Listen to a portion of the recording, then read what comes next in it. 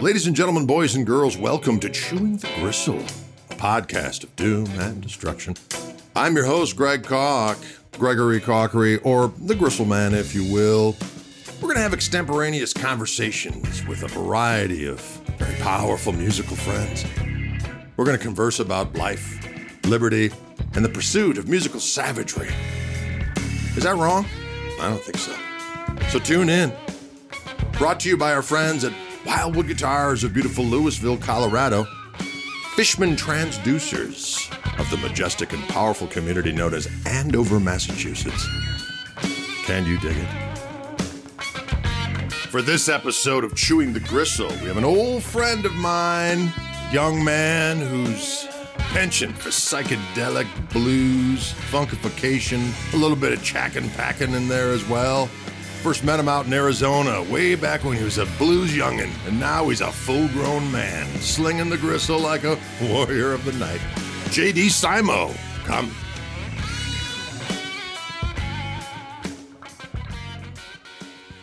Ladies and gentlemen, I'm here with the mighty J.D. Simo, guitar player extraordinaire, good buddy of mine. We go back a long doggone way.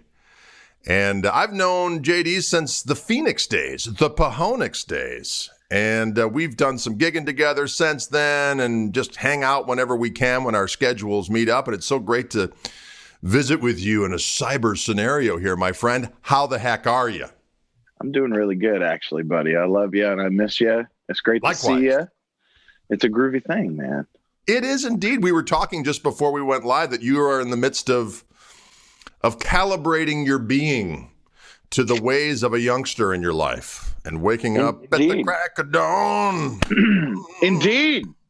Because, you know, before the plague, you know, I'd go on the road for long periods of time. And of course, you know, we had like all through last year, my daughter's about to be 2 next month. And all of last year, my wife and her and sometimes my mother-in-law would come on the road with us, and we had like a 10 or 12 day rule of like, you know, no longer than 10 or 12 days apart kind of thing. But, you know, I'm out there working. So the schedule would somewhat remain, and I would, you know, be given that slight reprieve. And so, yes, these past many months, it's just like, what the heck? So what would you do? Would you just start drinking just immediately, just to weather through the pain? Like, I don't know, is alcoholism the answer, or I mean, definitely for being a good parent, alcoholism is absolutely the answer. No, I'm just kidding, folks. Well, there you go. I mean, I actually quit drinking when Dylan was about 6 months old. So prior to that, it was a healing elixir, at least what I thought it was. Well, what was funny to me is that, you know, kind of the 2 moments in my life where I tried quitting drinking before I really quit was right before I got married. I thought, you know what, I got to straighten out a little bit. I'm a little bloated, looking a little squishy. So I want to make sure I look, you know, pretty good in those wedding pictures. So I quit for a few months leading up to the wedding until like the bachelor party. And then it was just like game on again. And then about a year later, we found out we were going to have a bambino. So then leading up to the birth of the child, I was like, I got to get my act together because I can't be all, you know, juicy when the little one arrives. So then I quit a couple months before the baby was born. Then the baby was born, and then started to get into a schedule. And then in the back of my mind, I'm thinking, I think I can pull this off.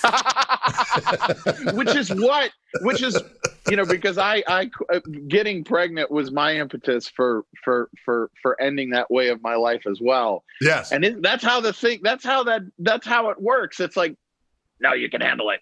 No, you can handle it. Absolutely. You can do it. Yeah. And it's like that. Yeah. There'd be times where, you know, I'd be so hungover and I'd be changing Dylan, and he'd have one of those like soft serve ice cream type of dumps, like as I'm changing his diaper. Yes, He's like, he waited till right till I took it off, and then just looked up at me with that little grimace, and then just kerblort, and I'd be like, oh no. So all of the self-medicating in the world couldn't keep you couldn't you are sober. You are sober Right. in that moment, my friend. Oh, indeed, indeed, indeed. So then, about 6 months into that scenario, I was like, "No, this cannot go on." This cannot go on. Yes. And now Dylan is A grown man 26 years old.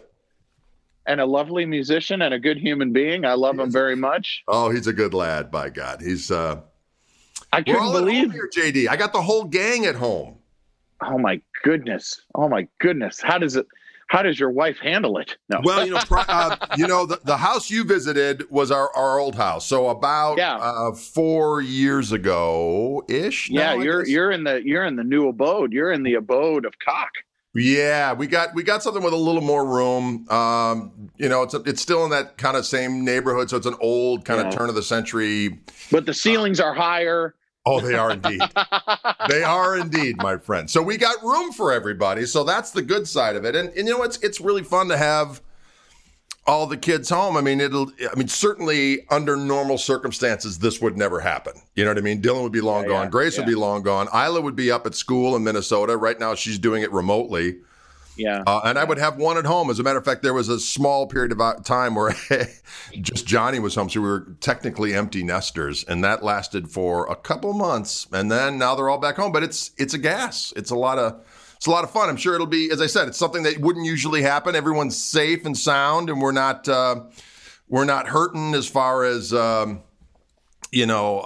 financially. We haven't been too adversely affected by the COVID downturn. So all things being considered, we consider ourselves fortunate. We're having a good old time. Now, what's going on down there in Nashville? What do you do? I see you're doing your Greasy Time stuff. The stuff sounds great. I heard a track from your new record. I dig that. I dig the animated videos you got going on. I like the reverb-drenched soul psychedelic goodness that you're going with. I dig it.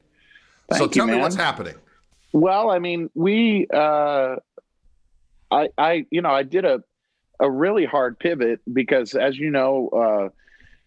leading up to the beginning of COVID, I mean, since at least 2015, I mean, I've been gone at least 200 plus days a year. Yeah. And some more than that. And then so we had a long tour that started right after Christmas of last year and went through to the end of February. So I had just gotten home for an intended March, April into May break when COVID hit. And so I was fortunate in that I was sort of set to take a small break, not a long one, but a couple of months, because I was already, I mean, we were like 70 or 80 shows into the year, and it was only, the end of February, and or something like that, whatever it was. And so it afforded me the opportunity to sort of pivot and figure out, like everyone else has through this whole thing of how of what to do, how to do it, And so two things that I started doing relatively quickly that sort of now have mushroomed out into a bunch of other things is, one was I've always had my studio here in my house, but it afforded me the opportunity to really kind of make it completely legit and sort of take some guidance from some people I really look up to. And certainly people like Gabe Roth, from the founder of Daptone, who I'm wearing one of their t-shirts today, he's definitely a big hero of mine. And so, I mean, it's just a funky thing where, it's only 8 tracks. It's there's no headphones down here. It's very old school. But, getting it laid out and really sort of getting everything set up to where it is now, where I'm really, really happy and really comfortable, and I'm able to do what it is I like. And so that was one thing. And so I started cutting stuff just for my own pleasure. Getting together with my COVID buddies, my little bubble of people here, and started cutting a bunch of old school type instrumentals, mostly like, Metersy type of stuff, Right. and Lee Dorsey and that kind of thing, real lo-fi, real, and so I started doing that. And then I started doing the Greasy Time live streams, mostly for my own sanity. Sure. And, the first, at least the first, 6 or 7, I haven't been able to do them much this last month or two because I've gotten busy again. But the viewership was crazy for those first, at least the first 6 or so, where it was like 70, 80,000 views. And so, I mean, it's crazy. And so, right. So I started doing that and started debuting a new track every week on the show. And so as a result of that, I started getting asked by certain producers and stuff, to do scoring stuff for Netflix and Amazon. And so I've done a ton of scoring stuff, which literally amounts to me making these funky, lo-fi, esque stuff that is really for my own pleasure, and then sending it off, to certain individuals, for placements and stuff. So Excellent. I've done a ton of that. And then as a result of the Greasy Time show, become really good friends with a lot of other people, peers of mine, people that I look up to and really respect. People like the Delvon Lamore Organ Trio out in Washington, my good friend Jimmy James, and my dear friend Patrick Sweeney, who's here in town, and my buddies GA20 up in Boston. Several of the people that are affiliated with Coal Mine Records up in Ohio, which is sort of like the Daptone of the Midwest. All people that are obsessed with vinyl and into the stuff that I'm into. And so as a result of that, there's been a lot of collaborations. There's been a lot of working on stuff together, and also making plans for when we can indeed go back on the road. There's actually, we've put together a really cool sort of review style of tour with several of us together. And obviously, I mean, can we do it next year? Can we do it, whatever? That's, right. Remains to be seen. But we would have never been connected had it not been for the pandemic. Like we were all looking at each other's content, and a lot of people that I really look up to in the world today. We were, you're just an Instagram or a Twitter message away from saying, "Hey, man, I dig what you do. Let's do something." Indeed. And so that's been that. And then here in the last couple of months, we all of a sudden started doing these private shows for little clusters of fans, which has been incredibly gratifying and really awesome. We've done a whole bunch of them now. And I never sort of entertained the notion. My buddy G-Love and Special Sauce, he started doing them relatively early in the pandemic. And we started getting offers. And we've done a whole bunch of them now. We got several more coming up. And so that's been great to get to play live music again for people. And, produced a record for a band from Florida. I've been surprisingly, like you're saying, I've been surprisingly okay and surprisingly busy. Put together a side project of a very traditional 50s style blues band with my friend Patrick Sweeney from here, and a good friend of ours, Adam Bednarik, who produced the last several Justin Townes Earl records. Rest in peace, Justin. We love you. And we've done a couple of live stream concerts of that, which has been really fun. And now we're into making a record for that. So yeah, I mean, I'm very surprised, but you just do the next thing in front of you. That's a fact. And keep creating and move on. But I'm very busy and really enjoying, there's really nothing that I'm doing right now that I'm not 100% into, which is really amazing considering, that it's paying the bills and taking care of me. That's really, because usually there's some bit of trade-off, right? And Sure. yeah, and put the new record out back in August, and that's been wonderful and actually done fairly well. And yeah, man. So anyway, I've been talking way too long. So No. It's all gold. I'm fascinated by all of it. So, so the latest record, did you put it out yourself or did you do, because I know No. we've talked about this stuff that's right. You've got a new deal with a different label. With Crow's Feet. This is my second record with them. And we made the record the last week of December, like right before we started that last tour. We went in and cut the record in a few days. Didn't actually do it here in my studio, did it at Sound Emporium here in Nashville, and used a producer for the first time, my good friend Eddie Spears, who I've known for a long time. Eddie has really had an amazing few years. He did Brandi Carlile's last record, and he did the Star is Born soundtrack with Lady Gaga, and he's done a bunch of really great records the last couple of years. And we've known each other for probably about 10 years because he was Vance Powell's second engineer for a very long time. And that's when we first met. And it was great. We went in and really kind of had a great time making sort of a very modernistic approach on all the things that I really like. And,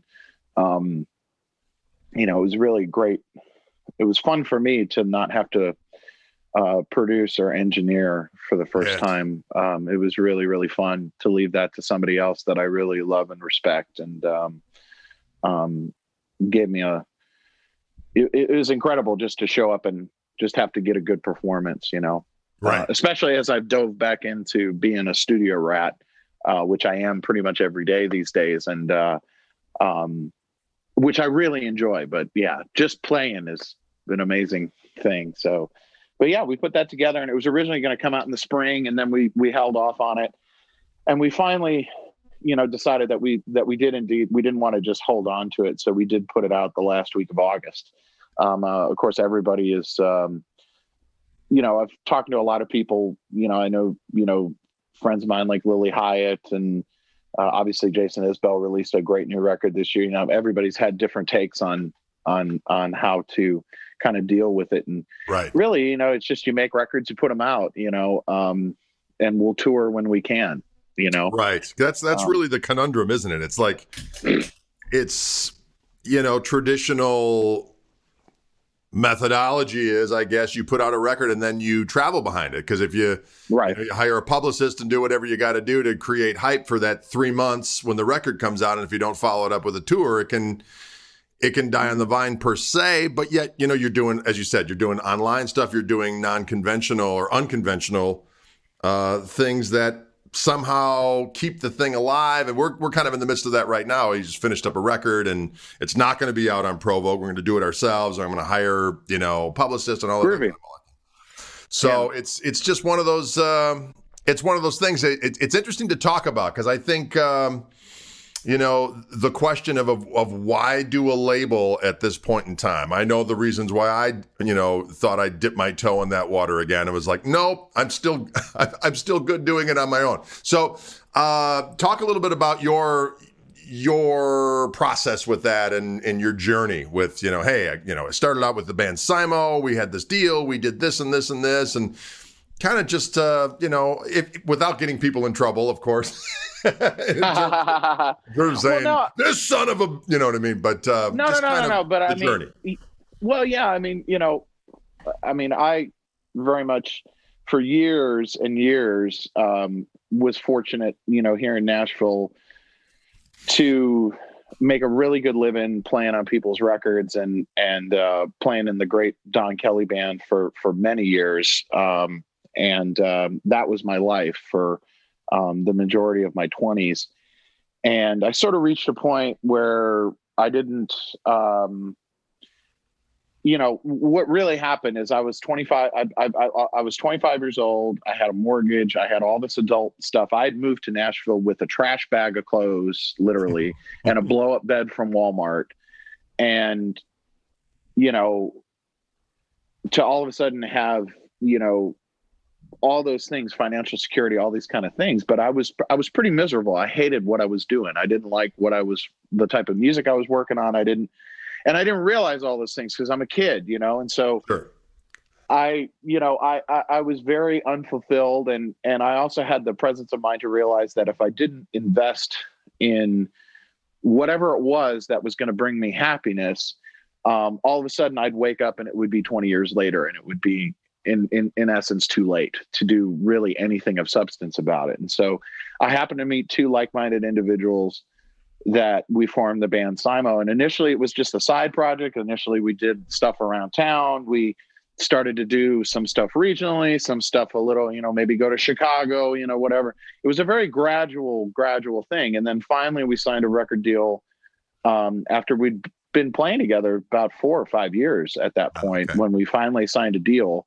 And that was the craziness where, in 2016, when the first label record came out, Let Love Show the Way, that was the year we were literally gone 300 days that year. And that almost killed all of us. And we made another record under that. We made one more record, Rise and Shine, but then the band broke up because it was just, we were frayed. We were overworked, underpaid, and frayed. Sure. And so it was right around that time that, obviously I knew I was going to make another record and continue on. And so I signed a solo deal,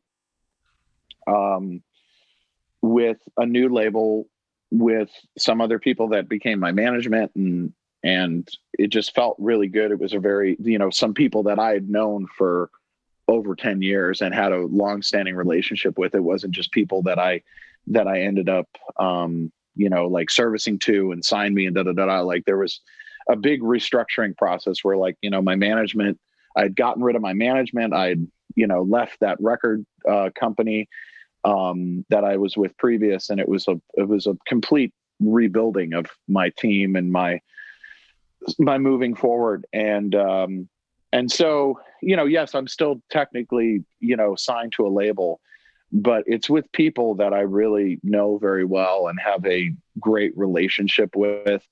And really what that does for me is it affords me the opportunity where I don't have to shell out the capital to make the record, and do the other stuff.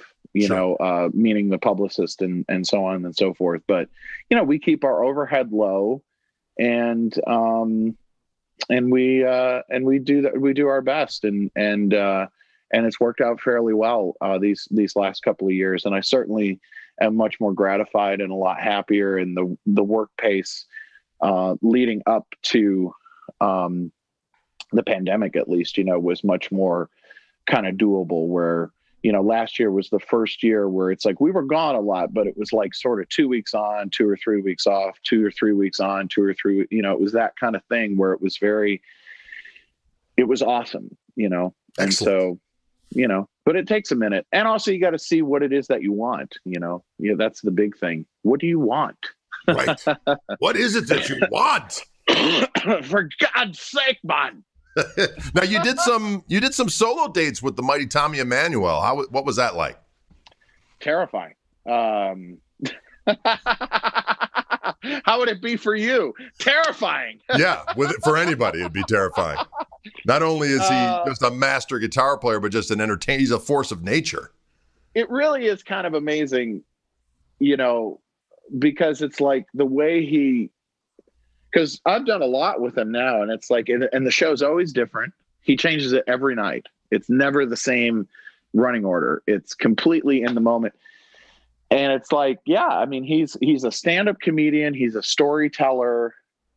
And it's like his mixture of like, I'm going to play you a quirky sort of, Randy Newman-esque type of song that's got funny lyrics or something. And then play a tear-jerking, unbelievably complex, ballad or something, right, that just has you hushed, and then just annihilate. and then just the night. I mean, it's just such a well balanced. It's just one guy and a guitar. Yeah. But to answer your question, it's been really, really rewarding. We tend to do maybe one thing a year, and it's a great reprieve for me because he had asked me because we had the same manager for a while. Right. That's how we met. And he had asked me to come out with him several times. And I said, no, I'm not doing that. And finally, a few years ago, he asked me to come do this tour with him in January. And it was like several days in Malibu and, just like the nicest places to be at the worst time of year for great money. And it was just like, I can't say no, Sure. So I said yes. And, I had to sit down and figure out how to do it.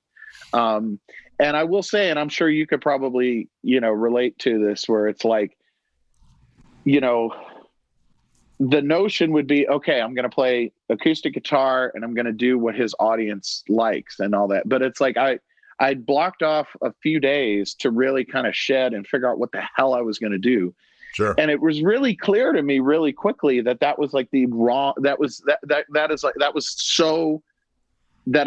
not going to be the thing, a fruitful path.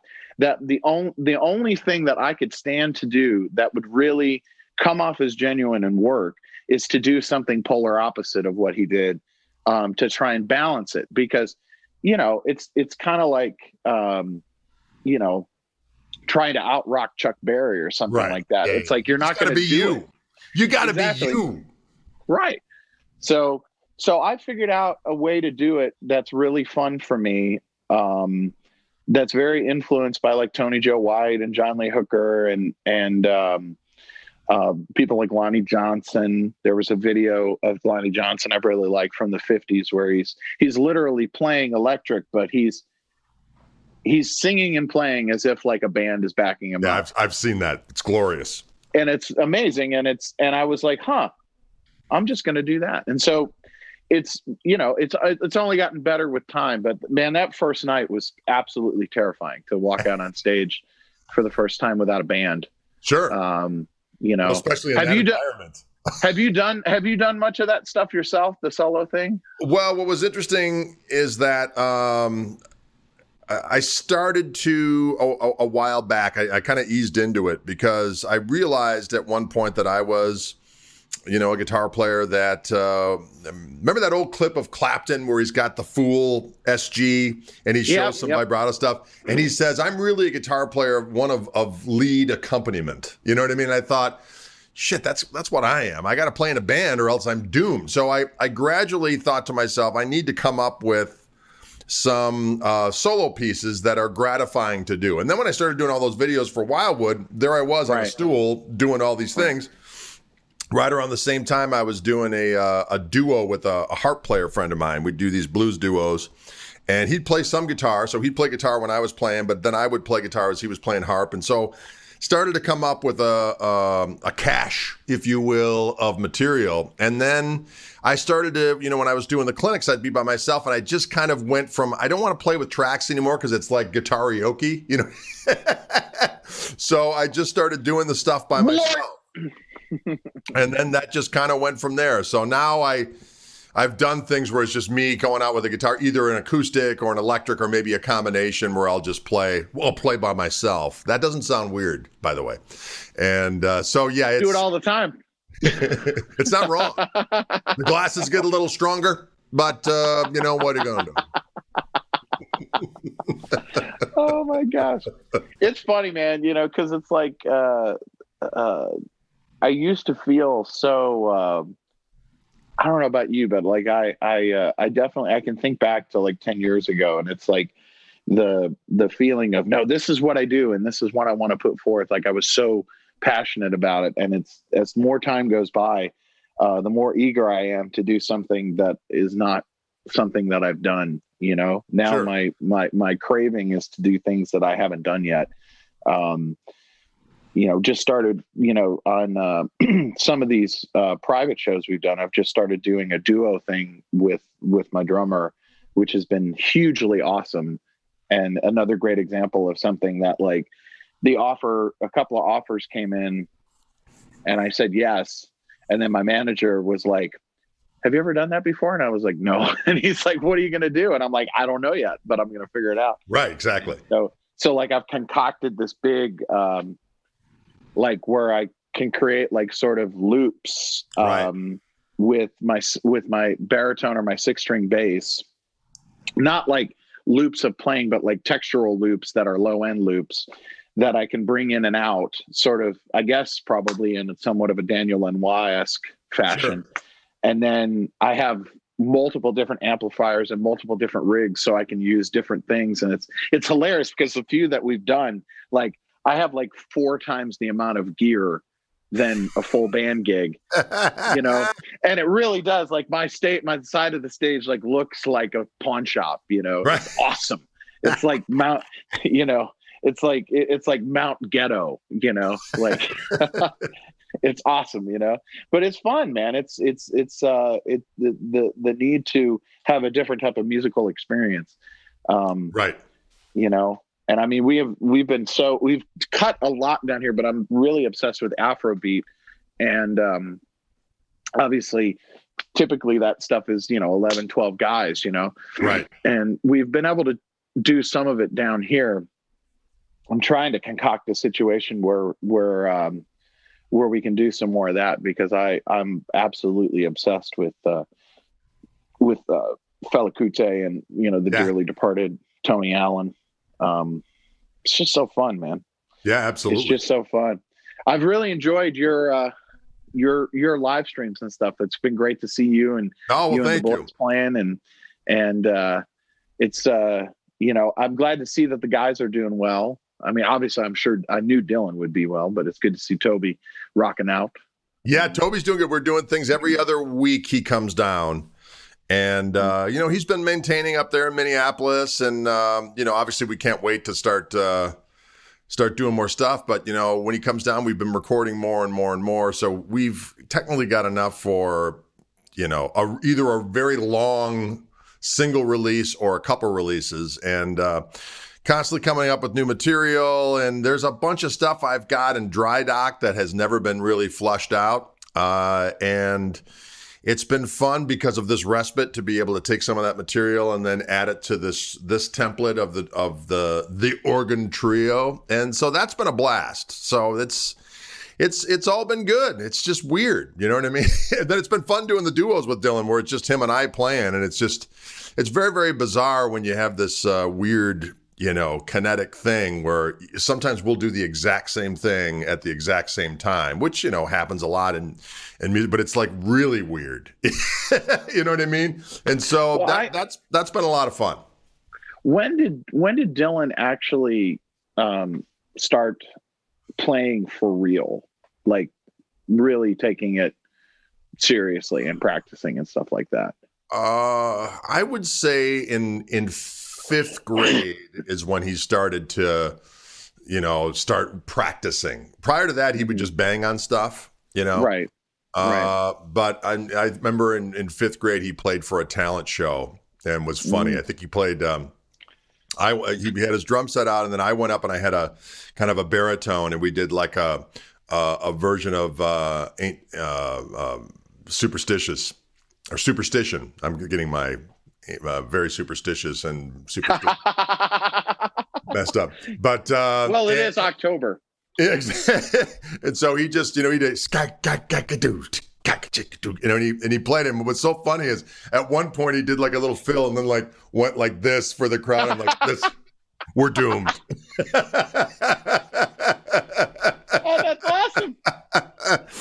So he just kind of went from there, and then there was like this young prodigy guitar, 8-year-old blues kid that was making the rounds, and Dylan ended up playing in a band with him.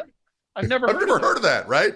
As Steve Lukather likes to call them, it's the blues fetuses. Did he have 3 names? As a matter of fact, he did indeed. And so Dylan did that for a while, was doing like some festivals and TV shows. And then he played in a band with this other kid. And then he played in a band with that Jared James Nichols for a while. Yeah. And did that. And then Jared and I just became real buddies, like just in the last few weeks. Another COVID connection. The Branch Covidians, as I like to call us. Indeed. We interrupt this regularly scheduled gristle-infested conversation to give a special shout-out to our friends at Fishman Transducers, makers of the Greg Koch signature Fluence Gristle-Tone pickup set. Can you dig that? And our friends at Wildwood Guitars of Louisville, Colorado, bringing the heat in the shadow of the Rocky Mountains. But no, so let me ask you this in regard, because I have a daughter who's obsessed with music, and one of my favorite, one of my proudest moments in life really is, we listen to records together all the time. And there's certain records that she really likes. Like she really likes Funkadelic's first album, and she'll come up and say, "Dada, Funkadelic," and I'm like, yes. And it's like the fact that my daughter is like exposed to Captain Beefheart and Slim Harpo and Lightning Hopkins and Joseph Spence and all this stuff. Like I'm so proud of that as a parent, and I'm sure you were probably the same way of like, my child, he may not dig it, but he's being exposed to the very best, Exactly. When, for you, with Dylan, did you have that moment where you were like, wow, he's serious, he's good? I remember, I knew he could play, and he was doing jazz band, and he got into this kind of for lack of a better term, kind of a high school all-star jazz thing at this conservatory in town, and he was doing that every week. So I knew he had the goods, you know what I mean? But we were playing a gig, a hometown thing that we have done every year. We didn't do it this year, but in downtown Wauwatosa, called Tosa Fest. Tosa Fest. And I was doing it with my trio. And Dylan was there. Dylan's like 15 at the time, and he had been taking some lessons from our drummer at the time, Del Bennett. Del Bennett, personal trainer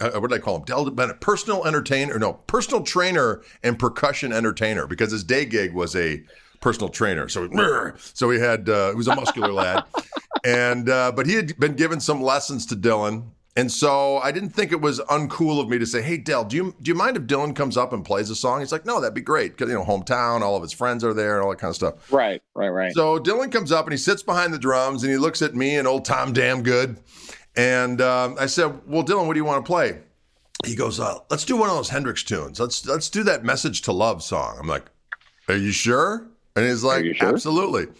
And there's actually someone videotaped it. Listen to me, boomer. Someone videoed,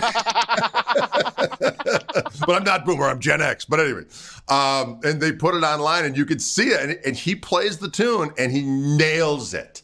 And it's just. That's not an easy tune. With the breakdown in the middle. The whole Band of Gypsies thing. And he nailed it. And that's when I was like, yeah, this is for reals, because it was. You're like tear. Exactly. It was really wild. And then, it just kind of went from there. And he just, when he did a session, we did that gig with Robin Ford and with David Grissom and with Roscoe Beck, and Dylan's playing drums. And it was, it was at the school. It was sponsored by the school where he was going to up in Minneapolis. Right. And, but Dylan had played with me and Roscoe before, so Roscoe was cool. And Roscoe does not suffer fools or mediocrity. I might. He will be. My man. He will be extraordinarily. I'm going to say curt. And so the fact that he was cool with it, and then Dylan learned David Grissom's songs, and David came in and David does not suffer fools either. No, indeed he does not. And so he was Johnny on the spot. Well, now we got Robin coming in, and we know Robin does not suffer fools. So Robin is definitely. It's funny how it like goes in steps. It's like Roscoe, right? Grissom, Robin. Could be. And I'll never forget.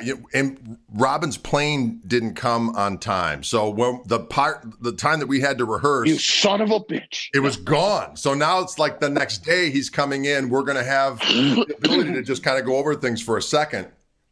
And so I remember we did one shuffle tune, and he turns around and he goes, "We're good," because Dylan could shuffle. And he's like, "You know what?" And he took him aside. He's like, "Look, play with a lot of drummers. You'd be surprised how hard it is to find people to shuffle like that." You know what I mean? So that was like the coolest thing. And then meanwhile, you're like, oh, but my boy.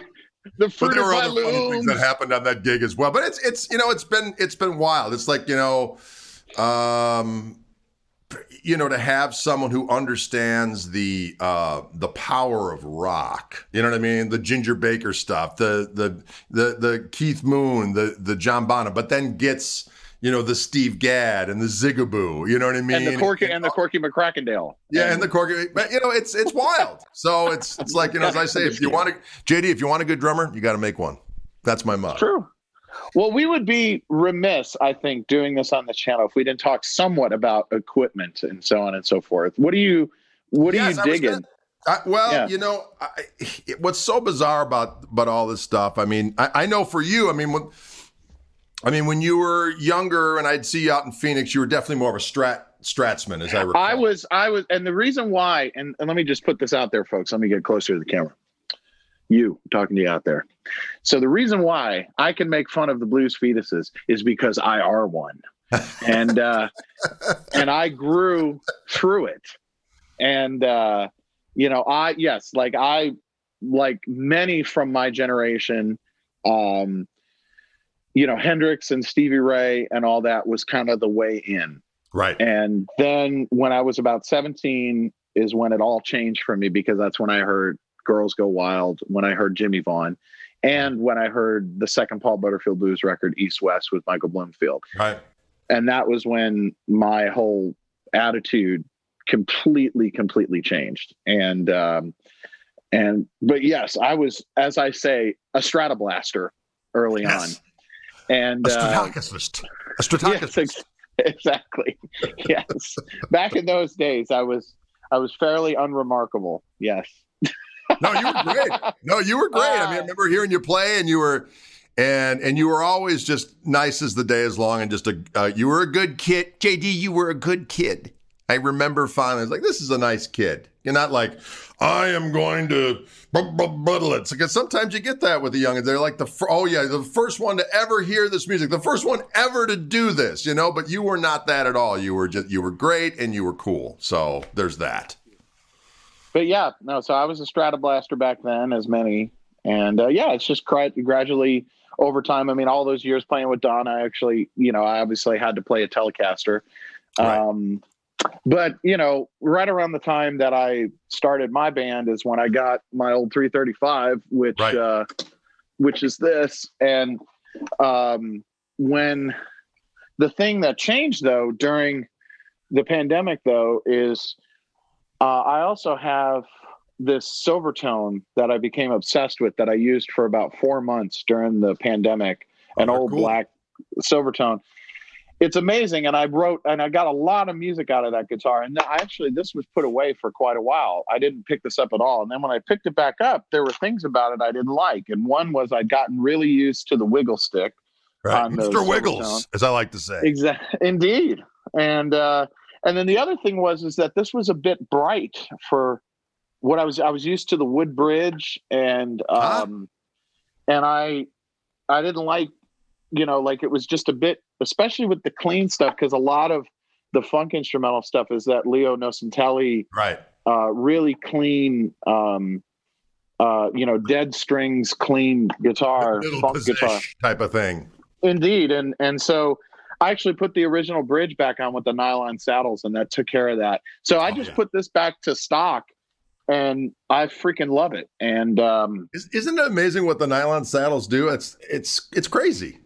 It makes it sound like an old record, man. Like, because even like playing Freddie King stuff when I'm out of phase, because I have a phase switch here that Joe Glazer put in many years ago. even with that, or playing BB King stuff or whatever, it's the difference between, it sounding like the 80s or sounding like an old record. It really does make a big difference. So that's, this has been the main one, but through the pandemic here, I've had I got really into the pawn shop guitars, and this is another big favorite of mine. This is an old custom craft from Kay, from the early 60s. Sort of like a Jimmy Reed guitar, and I use this all the time. This thing plays really good, and this was actually a gift from a friend, because I was started going through this pawn shop guitar phase. But I use this a lot, and then I've got this old Jazzmaster that I've got tuned down to B, and then my Cadillac, my ES5. Oh, there we go. I love those guitars. Doggone it. The T-Bone Walker Special. That's exactly right. And, so I use this all the time too. And, that's like the main guitars. And then I got really into, acoustics, and got this really cool old Barclay, which is a really cheap acoustic, sort of.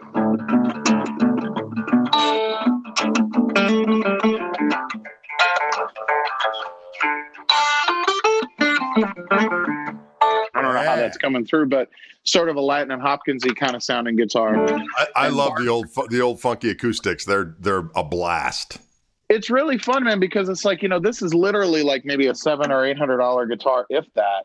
Right. And it's made of, it's made of old mahogany, and this one in particular, and this is Brazilian rosewood, and it's like, I mean, because Jimmy Page didn't play one, right? These are, or Bob Dylan didn't play one, right. So I've got a whole bunch of these and all that. So, earlier on this year, I was in kind of a cool pawnage shop around town here, and I got an old Epiphone Caballero with the DeArmond sound hole pickup, and it was delicious. And as you said, I mean, it's not a whole lot of money, but a whole lot of vibe and tone. Big time. And that's been a big thing, Gabe and Tommy Brennick, and Joey Crispianos, all the guys associated with Daptone, who now have their label Penrose in Riverside, California, putting out some of the best music out there today. Got really into these old Ampegs in the same kind of thought process, where it's like, there's these two Ampeg Geminis. Yeah. This one is a Gemini 2, which is the one that has a 15-inch speaker in it. And then the Gemini 1, which is my favorite, which has a 12-inch speaker in it. And I bought the Gemini 2, came up on Craigslist here, and I bought it for $300. And then the Gemini 1 came up on a Craigslist in Brooklyn for $400. Yeah. And I have since actually gotten rid of several of my 60s Fenders. Yeah, as opposed to buying an old Vibrolux for $3,000 or $3,500. Yeah, and honestly, I mean, no joke, man. Like, I did a bunch of. Gabe also has been really, just with studio gear. He has this saying that he's like, 9 times out of 10 in the modern world, we listen with our eyes. And so whatever you can do to not do that. So consequently, a lot of times down here in the studio, whether it's an actual like piece of equipment or whether it's like a microphone shootout or something like that, like patching it all in and going in the control room on the other side of the wall and not knowing what's what, and literally picking the thing that you think sounds the best. Right. And with microphones, it blew my mind, because I actually got rid of some of my most expensive microphones, some of my vintage, really treasured microphones, because I kept picking, I have a bunch of like 50s and 60s EVs that are like maybe worth $100 each. Right. I kept picking them over the ribbons. Right. And so but with the amplifiers, I did a whole bunch of blind taste testing, and I always kept picking the Ampegs. And the reason being is, like, at least for me, they're sort of in between a blackface Fender and a Tweed. They're like tweedier sounding than a blackface amp, but they have this amazing reverb and tremolo. Right. And again, like, there's a lot of really hip dudes that are into them and use them and have used them for the last couple of decades. People like Tommy Brennick and Brittany Howard from the Alabama Shakes, I know, is a big fan of the Geminis and stuff.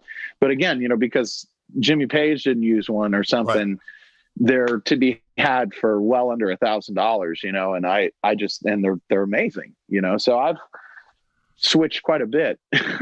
Well, I remember the last time we played together was, we did that string of gigs around that Les Paul 100th anniversary. Yes. And you were very much, Marshall straight in, or Les Paul straight into a Marshall then, and you had that cool Lester.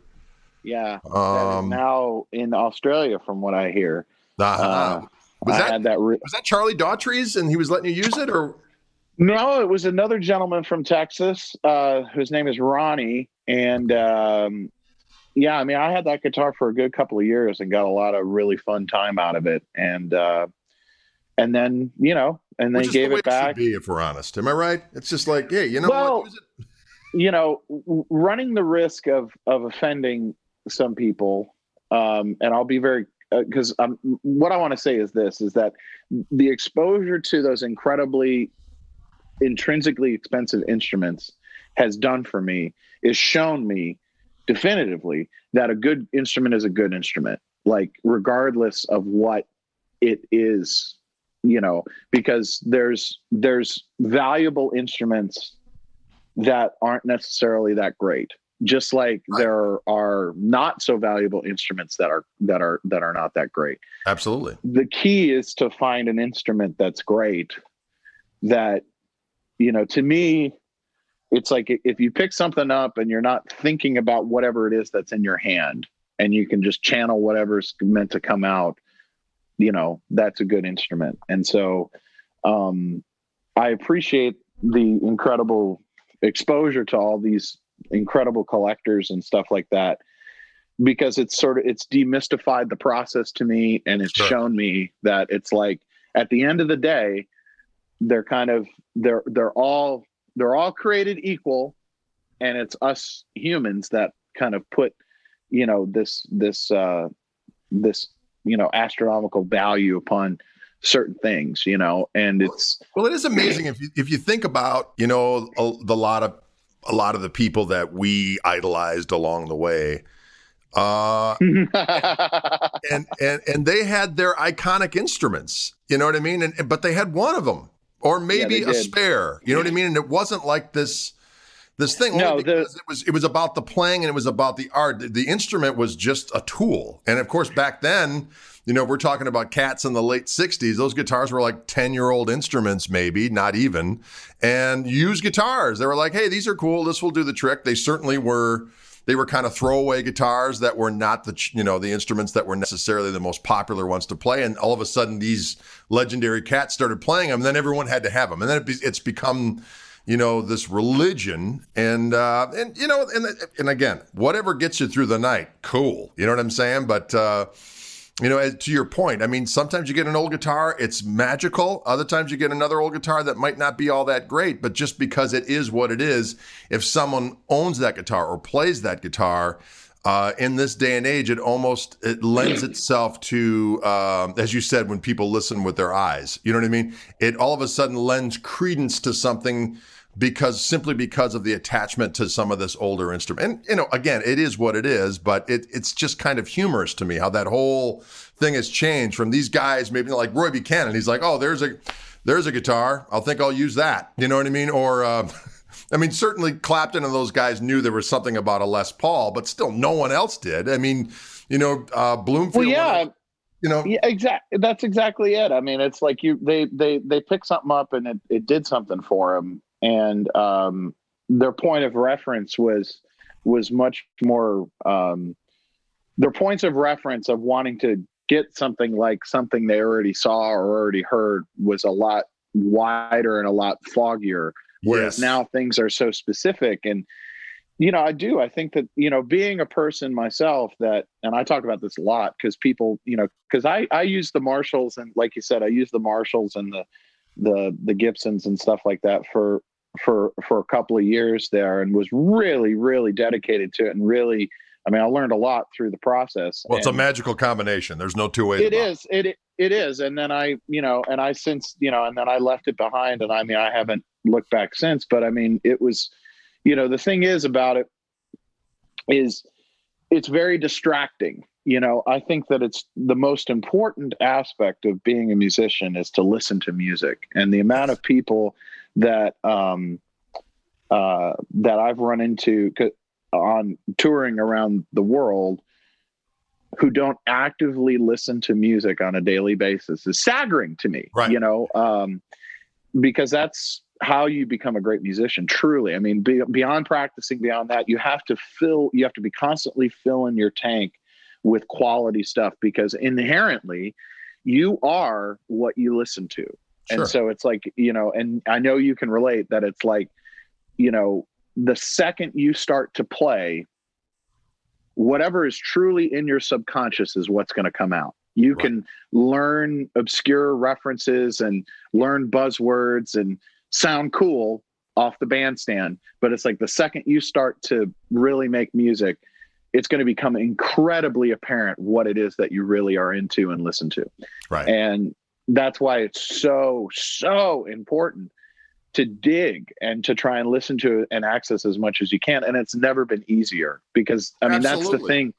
That's the thing that's amazing is that, and I know I hear, you screaming amen inside your head, is that, it wasn't that long ago that just to find a record by somebody obscure, like I mentioned, somebody like Joseph Spence or right. Or hell, even somebody like Ry Cooder, who's not really that obscure, really, like to find a Magic Sam record, or to find a Hound Dog Taylor record, or to find a Captain Beefheart record, or right. or Kraftwerk or Can, or anything like that. First, someone had to expose you to it. Exactly. Somebody had to show it to you. Then you had to go find it, which right. might entail ordering and waiting 6 weeks for it to come in. And then you may have gotten the wrong album. You might not have gotten the one that right. really, and it's like now the fact that we can go onto Spotify, which I do on a daily basis, and you can cross-reference your searches, and you can find stuff from the same labels, from the same producers. You can find, if you want to get into something, say, you've never really gotten into Afrobeat, you can literally, just by listening to a modern band like Antibalas or Orgone or Black Market Brass Band or something like that, you can listen to those, and then that algorithm picks up and it's immediately going to suggest a few other things. Right, exactly. And now you're off and running. And it's like, that's, it's so easy and it's so important, and that's really, I think, the most important thing about being a musician. It's like, what are you listening to? It's like, when I first moved to Nashville, I remember getting together with Rodney Crowell, and Rodney asked me, he was like, do you like to read? And at the time I didn't, because I was young and foolish. And I said, no, not really, and he's like, well, if you want to be a writer, kind of need to read. And with being a musician, if you want to be a musician, you kind of got to listen to music. Right. So anyway, soapbox done, rant over.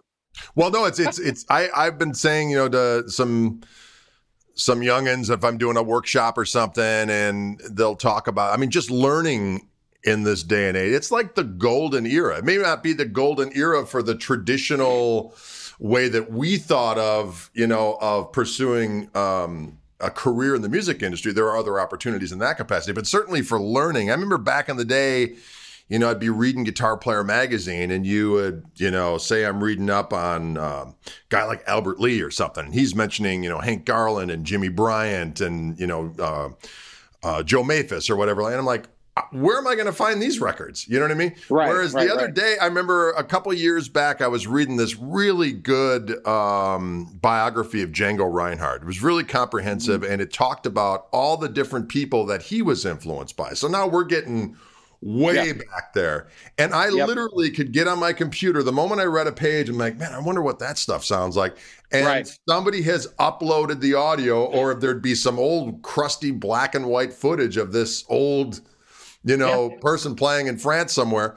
And it's just fascinating. You can cross-reference all this stuff if you can't, if the actual audio just hasn't been uploaded, there's actual concert footage or somebody, playing it. So there's, as I like to say, there's really no reason to suck at this. No, there isn't. And it's, and yet, again, I mean, it's like, and as much as, listen, I mean, it's like, I, like you and many, many others. I mean, it's like all of the things that everybody tends to really love. I mean, it's like, Jimi Hendrix and Led Zeppelin and the Beatles and the Rolling Stones and Elvis and Little Richard and on, and on and on and on. But it's like, it's never been, I think, even more imperative to try and access, deeper stuff, because millions and millions of people are accessing a lot of the same stuff.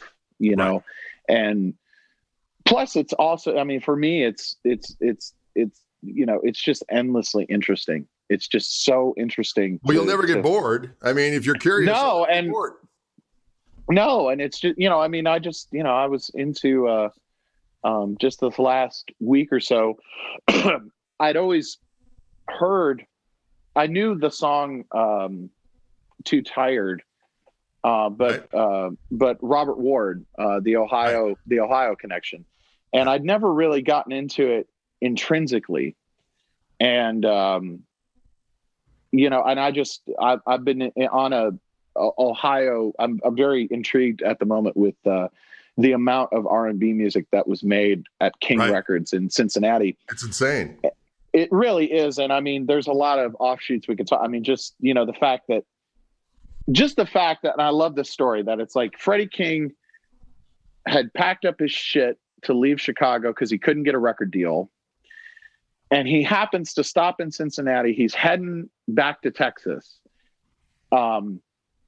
Stops in Cincinnati because he knows a couple of the guys that are in the house band at King Federal. And the guitar player is sick for this Smokey Smothers session. So Freddie gets in by default and plays guitar on the Smokey Smothers record, playing very much in the Eddie Taylor style of country guitar. And because of which he's then like, he impresses them so much that they say, hey, why don't you come back tomorrow and we'll cut something on you. And that next day he cuts Hideaway. Right. And his life has changed. Right. I mean, but there was a lot of really, really cool R&B. I mean, obviously all the James Brown stuff, but the Robert Ward stuff, I never really dove into really deep because it's really hard to find. I only have the latter stuff, but it's great. Yeah, no, somebody uploaded all of, and it's funny because all of the YouTube videos, none of it's on Spotify or Apple Music, but all of the Ohio Connection was the name of the band. And it's from the late 50s and the early 60s, and they only made 45s. They never made an album. Now, was he was he doing the Magnatone thing then too? Oh yeah, no. And it's to the highest order. And the band is amazing. It's very Ike Turner and the Kings of Rhythm-esque. And somebody uploaded all of the 45s. There's only about like 14 or 15 of them. And it's funny because all the YouTube videos have like 114 views, 210 views, Well, it's going to have a few more because after we get done, that's where I'm going. I love that guy. It just, and I don't know, I was kind of a late comer to his party as well, but I heard it somewhere. And there's some cool footage of Ry Cooder playing. Ry Cooder and him, yeah. Yeah. Mm-hmm. And, but just, playing with his fingers on that red telly and just had that cool style, both rhythmically and lead wise. And I was all about it, and so his early stuff, it's interesting because he sort of sounds like Gatemouth Brown and Bo Diddley mixed together. Like, it's an interesting, It's an interesting mix. And a very, you mentioned the Magnatone thing. I mean, yeah, it's just a very unique sound for that time, because it doesn't sound like anybody else as a result of him using the pitch bending vibrato, which I've become obsessed with as of late. I got a little box down here. I'm not really a gadget man, but I did. I'm not much of one, but I ended up getting one because I must have it. I love that sound. I got a pedal years back from I think it was Bigfoot Effects. They have something. Yeah, that's the one I got. Yeah, the Magnavibe. It's fantastic. It's awesome. I of course couldn't help myself. I'm a tinkerer of sorts, so I opened it up and fucked with it. But I love what it does, and it's the only real effect. I mean, I've got an old wah-wah pedal and a fuzz tone, and that's it's the only other effect I'm using. One of the things I did, because I love that vibrato, but I also just like black-faced era harmonic vibrato, and that's what I got on my little signature. Yeah, so I love just putting the cord right in. I got the big reverb, and then I put that thing on, and it's got a little. The only thing that sucks about those things is that when you hit them, you under normal circumstances your gain goes down a little bit. It goes down a little bit. So on this, I've got a control so I can actually boost the gain a little bit. So when I hit that, I get a little. It goes up. You get a little. Oh man, that's beautiful. Yeah, it's a cool thing. So I've been think of it all. Well, you know what? If you're gonna, my whole thing with after all of these years of playing different gear and so on and so forth, when I got the opportunity to kind of work with people to develop some stuff that would be signature per se, I wanted to have. It's like, well, no, I want the shit that I've always wanted so I don't have to. So I can go out of the house with a guitar, a chord, and an amp, and be donezo, and be donezo. And really be able to get all the different things under the sun with my grubby little mitts, but it's just all there. So it's and I've seen you're developing the P90. Oh my God! As of late, it's you're a happy boy, aren't you? I am indeed. Well, I don't know if I told you about it, but I wanted the out of phase sound. But when you got that Peter Green wiring, you're preaching to the choir, man. I mean, I use it 40% of the time myself. So yes. Well, what we did as an extra little treat, my favorite sound is when you're out of phase and you just back off a butt hair on either volume, and it becomes that other thing. So inside of the control panel, you open it up, you can set where you want the phase to be. So I like it just taking the neck pickup off just a little bit so it gets fatter. So that's my preset. So when I go to out of phase, it's that. So it's pretty cool. Wow, dude. I dig it. You got it going on, man. And those are great guys, man. I mean, the Fishman, absolutely. The Fishman people and the Reverend people. They're great people. Absolutely. Actually, it's funny. When I put the Bigsby back on my 335, Reverend makes the best spring. They do. On the market. Reeves Gabrels. Yeah, from Reeves. It's the best one. I tried a whole bunch of different ones trying to get the tension. I'm sorry that I keep making this motion. I know it's keep it G rated, but JD,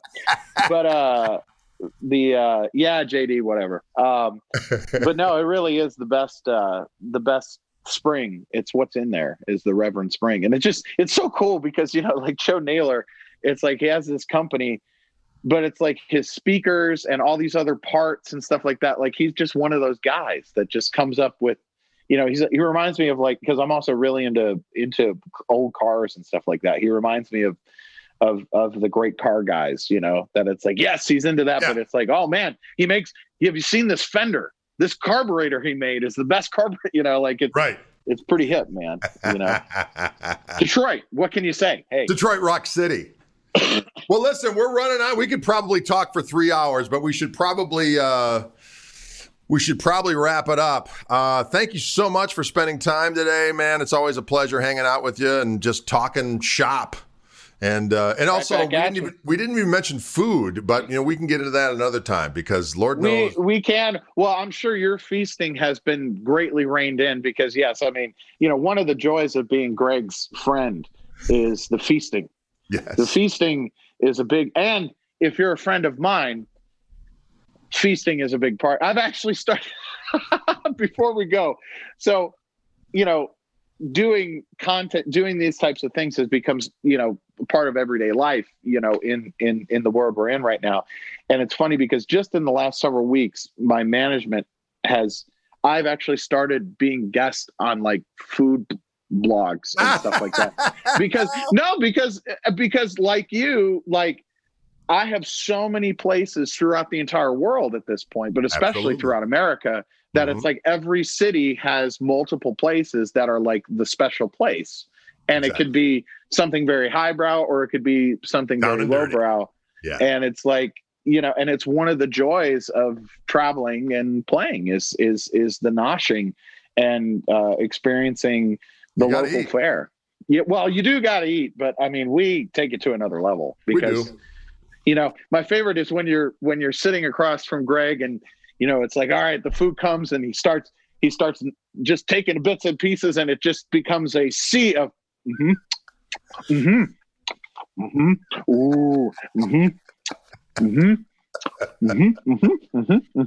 oh yes. That is it in a nutshell. All right, my friend. Well, thank you so much. You take care of yourself down there. I hope to get to see you in person and play again one of these days in the near future. And by God, we shall go forth and conquer. Well, love you. Thank you very much for having me. And thank you to all the folks Likewise. at Wildwood. Pleasure. Yes, always. The friends at Wildwood and Fishman are helping us put this all together. We thank them immensely. And we'll see you soon, my friend. Adios.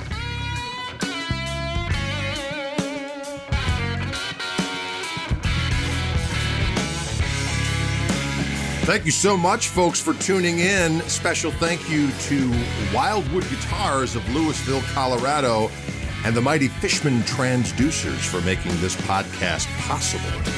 If you enjoyed yourself, ladies and gentlemen, please subscribe and review so that people can get the word out that this is worth experiencing. Can you dig it? Thanks again. We'll see you soon, or you'll hear me soon.